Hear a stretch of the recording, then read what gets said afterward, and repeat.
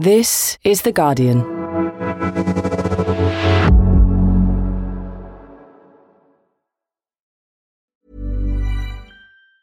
Tired of ads barging into your favorite news podcasts? Good news. Ad-free listening is available on Amazon Music for all the music plus top podcasts included with your Prime membership.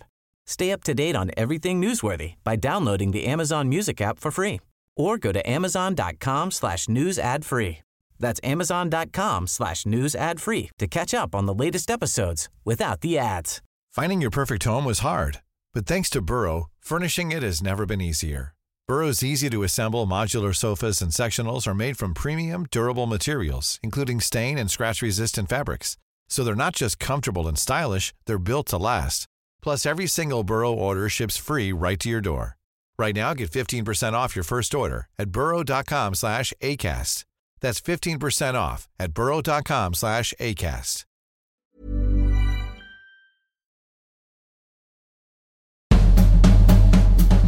Another week, another few names added to the ever-growing list of Republicans running for president. I can't guarantee you success in what I'm about to do.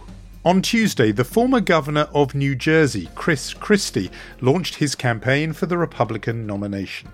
Close behind, just 24 hours later, came the former vice president, Mike Pence. And as your president, I will appoint men and women to our federal courts who will uphold all the God-given liberties enshrined in our Constitution. And coming in as one of the longer long shots of the week, the North Dakota governor, Doug Burgum, also launched his campaign on Wednesday. In all, there are now 10 candidates running for the nomination, and that tracks the 2016 race, when exactly 10 candidates had announced by this point. In an already crowded field, can any of them even make a dent in the lead of the front runner?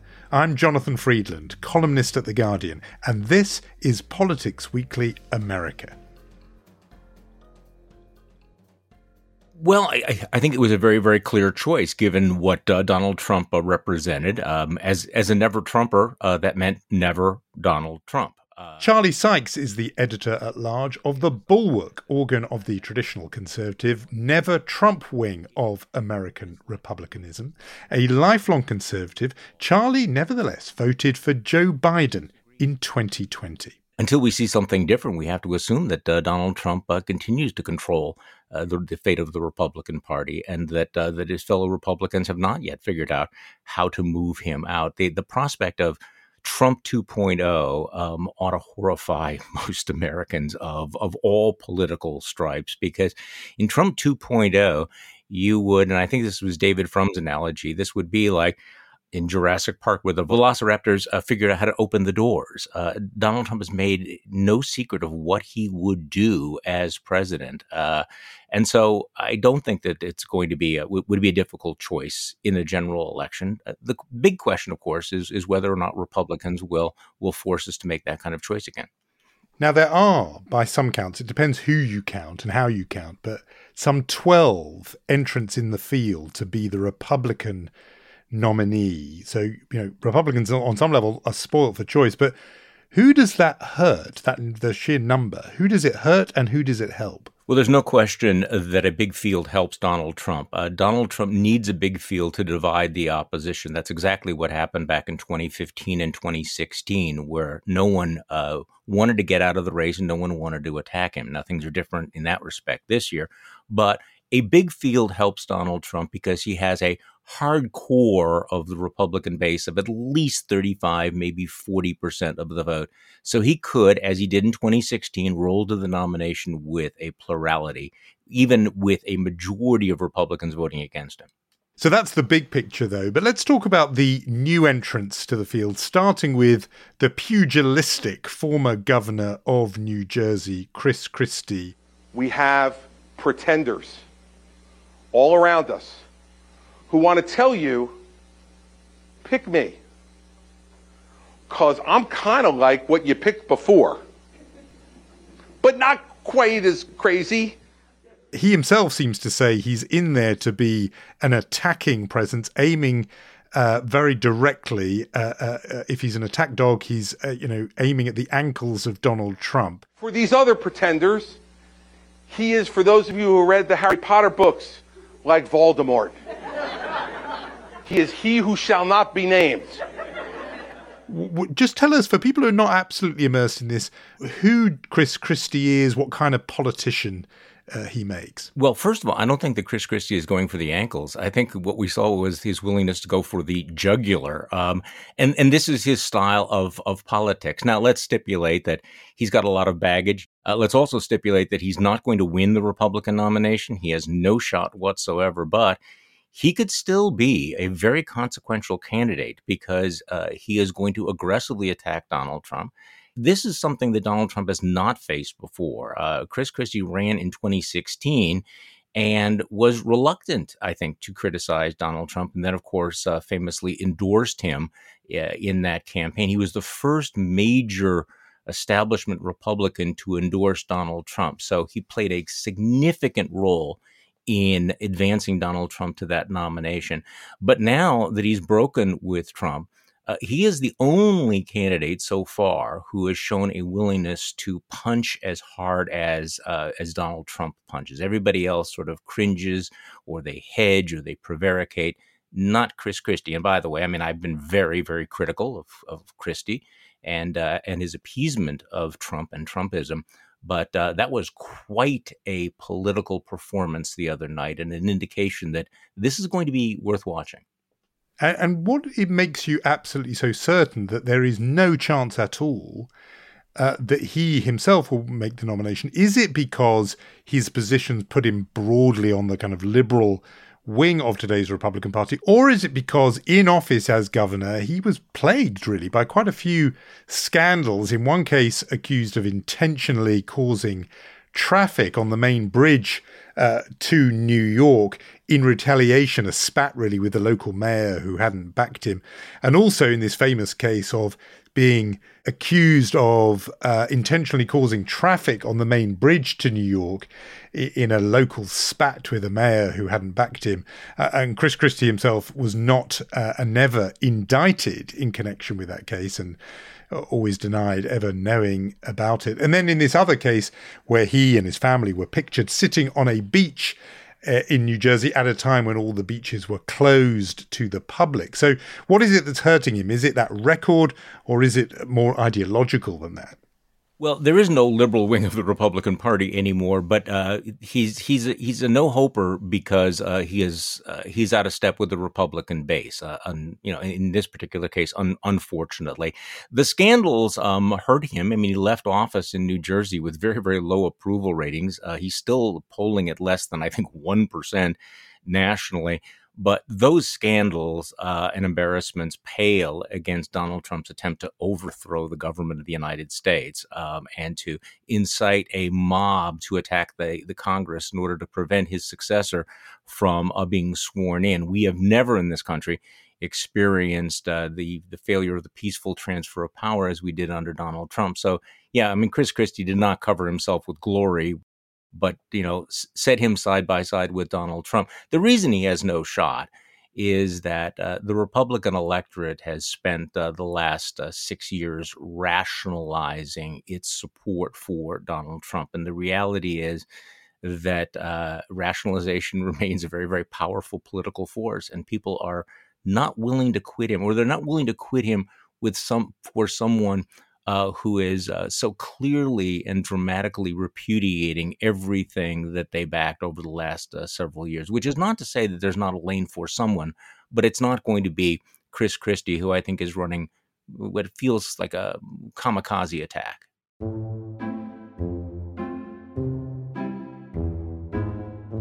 So this is interesting. He's no fool. He knows politics. He'll know what you've just said, which is he is, as you put it, a no-hoper. In which case, why is he running? Is it just to take down Donald Trump? And if so, does he do that with so that it helps someone else? Does he have someone else in mind who he's trying to help by being, in effect, the assassin who takes out Donald Trump?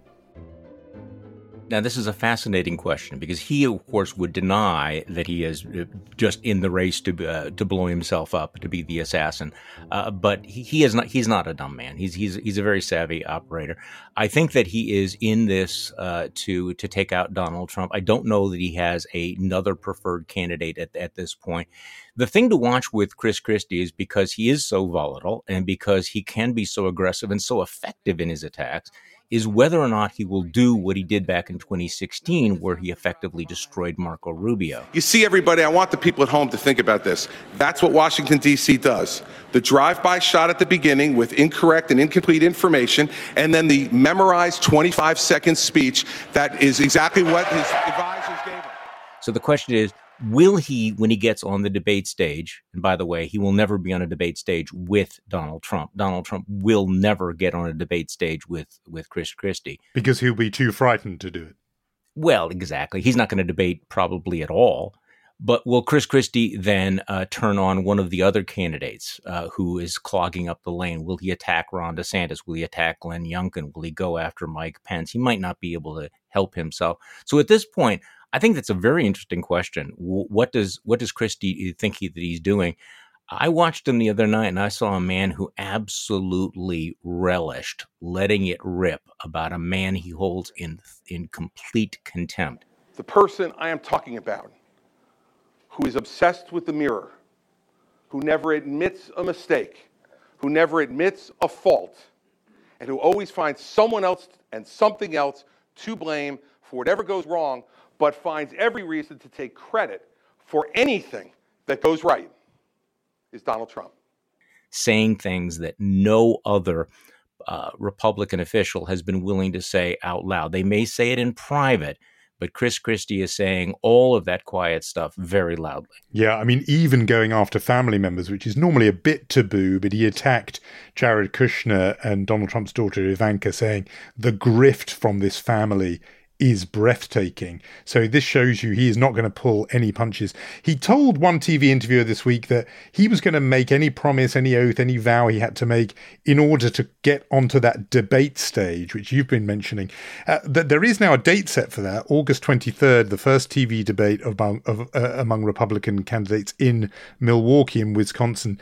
To qualify for that, you have to show national strength, meaning not just poll numbers in this or that state, but across the board, a certain threshold. I think it may be quite relatively low, but you have to clear it. And also a number of donors. I think it's 40,000 donors across the country.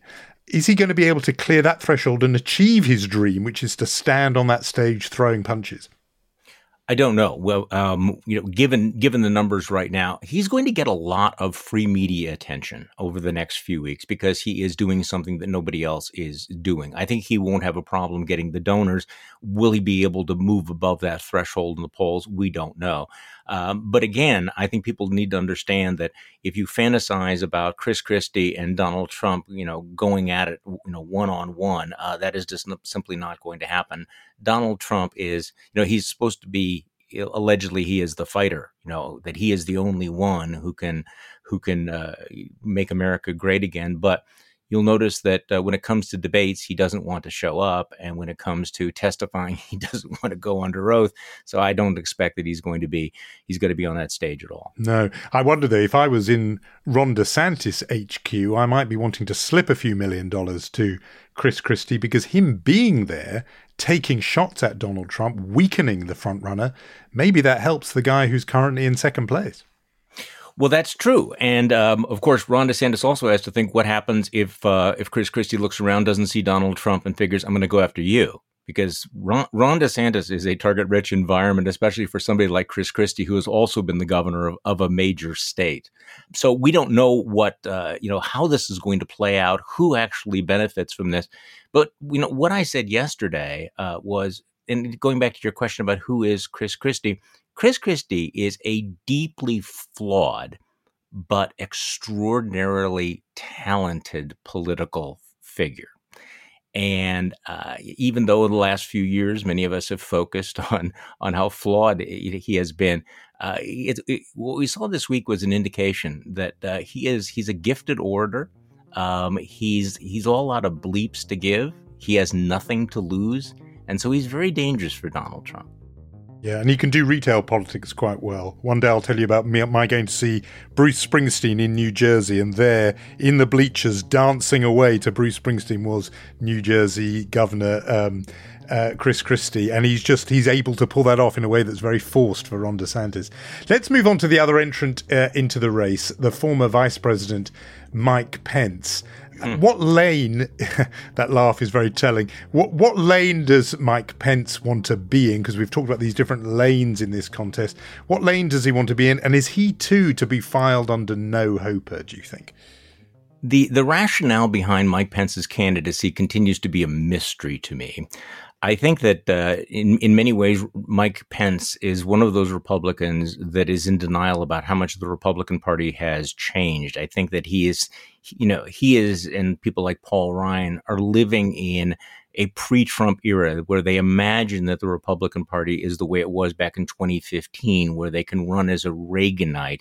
And so you have Mike Pence, who's doing something very unusual, which is to be a vice president running against the man who actually put him into office.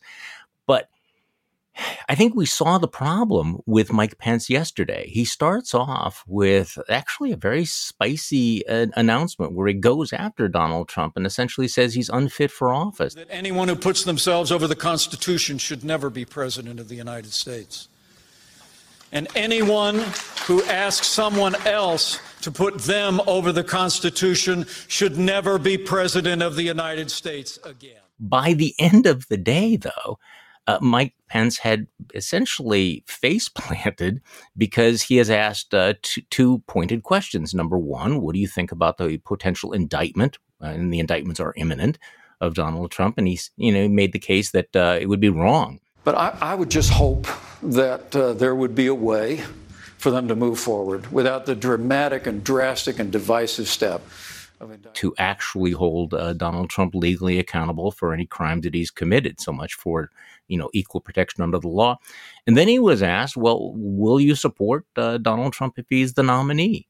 And ultimately he said yes, as a Republican. Now, Mike Pence has claimed in the past that he is... I'm a Christian, a conservative, and a Republican in that order. But when it comes right down to it, he put party loyalty at the top of the list. And despite everything that he just said about Donald Trump, basically he's going to wear the Republican jersey and he will support him and his return to power if he wins the nomination. So what is the rationale behind his candidacy? This is where he's so different from Chris Christie. Chris Christie has decided, this is who I am, this is what I'm going to say, this is what I'm going to do. And Pence is kind of still weaving all over the road from side to side. And in a way, Pence is in the majority in that Republican field. As you've been saying, most of them just don't dare go full-bloodedly after Donald Trump. You can see why that's particularly difficult for Mike Pence, because he was loyal to him for all but that, the 11th hour and the 59th minute. But stepping back specifically from Pence and the whole field, why are they all so frightened of being direct and doing a Chris Christie and going directly after the guy's front runner? Normally in politics, you just aim your fire at the guy who's in front because that's the way you get to be in front. Why are they all holding back? Well, part of it is the failure of collective action. If they all were to do it, they would have some courage, but the cowardice has really become ingrained in the party. It's kind of almost the muscle memory. And I think what they say to one another is, well, we could do this, but we'll end up like Liz Cheney or we'll end up like Adam Kinzinger, because most of the strongest Republican critics of Donald Trump are no longer in office. They have been purged. This is a party where it doesn't matter whether you're a liberal or conservative. What matters is, are you loyal to Donald Trump or not? And the road is just littered with the bodies of other Republicans who've taken him on. So this has focused the mind marvelously among many Republicans that they're unwilling to do this. But if, in fact, you did have, and I want to make it clear, though, we may be entering a new phase of this campaign. I mean, there are some unknowns out there. What will the impact of these new indictments be? The conventional wisdom is that nothing matters, that the base will rally around. That may not actually be true this time. We should just jump in there and explain that you're referring there to these reports that Donald Trump is about to be indicted yet again. Different case, this one. This is about his holding on to, his hoarding of classified records. And people remember that FBI raid on the Florida resort of Mar-a-Lago. It's said to be imminent that Donald Trump will be indicted in that case. And it will probably be indictments for obstruction. We don't know whether they will actually use the espionage law. So, again, that takes us into absolutely uncharted territory in American politics. And at the same time, there is this new willingness on the part of some figures to begin to take some tentative shots. Going back to Mike Pence, though, you talked about how he's in line with the majority of Republicans. Actually, he's the guy who's trying to straddle the stools and has fallen between them. So he criticizes Donald Trump for what he did on January 6th, says he is unfit for office, and then tries to do this fancy tightrope walk where he says, but I oppose the indictment. What this means is that if you are genuinely horrified by Donald Trump and think that he is an existential threat to American democracy, Mike Pence is not your guy. But also, if you are in MAGA world, you look at him and you go, well, no, you have betrayed us. You are a traitor. You are Judas. You are unfit for office. So Mike Pence is making no one happy with this, which explains why he's at about, 8-9% in the polls as a former vice president of the United States. It does seem as if Mike Pence has decided that his strategy is to aim for a very early win in one state in particular, namely Iowa. And Iowa, of course, has a long track record of picking candidates who look a lot like him, Christian evangelicals. Perhaps most famously in 1988, when Iowa Republicans went for the televangelist, the Reverend Pat Robertson, who won in the state in that year, and whose death actually was announced on Thursday, aged 93. But Iowa did also hand victory to then Senator Rick Santorum, also to Ted Cruz. It does tend to back evangelicals like Mike Pence, and perhaps that's Mike Pence's strategy. Well, that's exactly the strategy, and I think that is what he is thinking. And evangelical voters make up a huge proportion of the Republican electorate, as you walk through. And this is Mike Pence's base. This is why he was put on the ticket. And on cultural issues, and social conservative issues, he's to the right of Donald Trump on that. So he is hoping, he said, look, I'm your guy. I support everything you support. I am the purest Christian conservative running. But you've asked a very intriguing question, which is, are the evangelical voters voting on issues and on principles? Can they be persuaded, or have they just decided that they're in for Trump? And, watch the pro-life movement and the way that they have been evolving. They're essentially now letting Donald Trump choose what the policy agenda is. I think there was some speculation they might be unhappy with him on the abortion issue, or they might break with him. That's not happening. The loyalty to Donald Trump seems to trump any of those specific issues, which is a big problem for Mike Pence.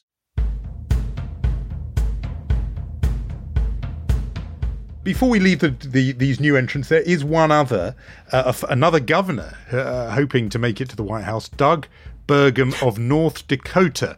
Again, I hear a revealing giggle from you. But in an opinion piece for the Washington Post, the headline asked, Doug who? So tell us, Charlie Sykes, Doug who? I have no idea. I mean, I was glad that you said that he was the governor of North Dakota, because I probably couldn't have told you whether it was North Dakota or South Dakota. I mean, there are obscure candidates out there. There are no hope candidates out there. And then there is this guy. I have no clue what his rationale is. This is a question that I've had about some of the candidates who are running, whether all of them are actually running for president or not. Some of the candidates are running for vice president as opposed to president. Some of the candidates, I think, are running just to get bigger speakers' fees, or because they want to sell a book, or because they want to be relevant. There are these candidates that get into the race, and they might have a different agenda other than actually winning the election. And I wonder how long they stay in this election. So they're sort of, Potemkin Village campaigns that they say, I'm running for president, but that's not really what this is all about. Funnily enough, before any of these candidates entered the race, one person who some had thought would enter, Governor Chris Sununu of New Hampshire, announced that he would not do that, with a kind of shot across the bows of the other candidates in the field, saying the stakes are too high to have a field this crowded. He was saying, look, I'm leading by example, I'm dropping out. And effectively saying to the others with as little support as he had, time to drop out. I mean, based on what you told me earlier, I think you think he's right. But to what extent do you think anybody is going to heed that warning?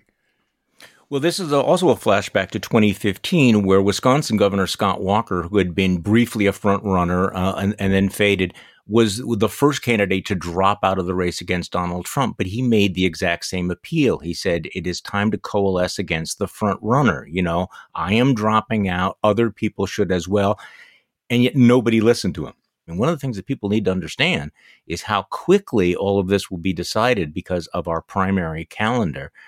So unless people drop out over the next several months, you're still going to be going into calendar year 2024 with a big field, the exact kind of field that Donald Trump would hope for.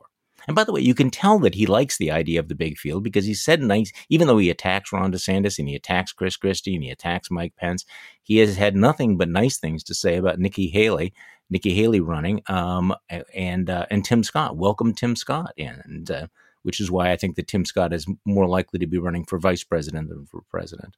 Charlie, we always like to ask our guests on the podcast a what else question, something completely different. This week, Tucker Carlson made his post-Fox News debut with a show on Twitter, taking very direct aim in really controversial language against, for example, Volodymyr Zelensky of Ukraine. We can talk about that. But overall, what's your impression of this new post-Fox Tucker Carlson, and to what extent do you think he remains a big power in Republican politics? Well, he remains a power in Republican politics, but it's hard not to feel that he has been diminished by all of this. He goes on Twitter with this very low production value screed about Volodymyr Zelensky. That doesn't mean that he does not have a constituency, but it's a far cry from the platform that he had on Fox News. And I thought it was extraordinary that he chose for his debut on Twitter to launch this viciously anti-Semitic attack against the Jewish Ukrainian president. I mean, talked about, sweaty and rat-like and a persecutor of Christians, and then advancing various conspiracy theories. So there's always going to be people that will follow Tucker Carlson down these sort of rabbit holes of extremism and conspiracy theories. But I think it's going to be smaller and smaller. We should also point out that Fox News said yesterday, wrote a letter saying that he is in violation of his contract, that he was contractually obligated not to compete with them. And so you're going to see some very messy litigation. This is not going to go away anytime soon. Are we going to look back on him 2-3 years from now and say that he's basically supplanted Alex Jones or some other fringe figure on social media, rather than being sort of the megasaur that he was on Fox News? Charlie Sykes of the Bulwark, thanks so much for talking to me on Politics Weekly America. It's been fun. Thank you so much. And that is all from me for this week. The producer is Danielle Stevens. The executive producer is Maz Ebtehaj. I'm Jonathan Freedland. Thanks, as always, for listening.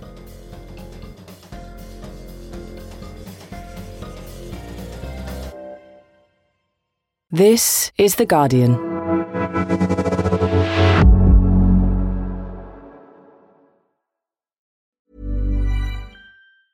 Tired of ads barging into your favorite news podcasts? Good news. Ad-free listening is available on Amazon Music for all the music plus top podcasts included with your Prime membership. Stay up to date on everything newsworthy by downloading the Amazon Music app for free or go to amazon.com/news ad free. That's amazon.com/news ad free to catch up on the latest episodes without the ads.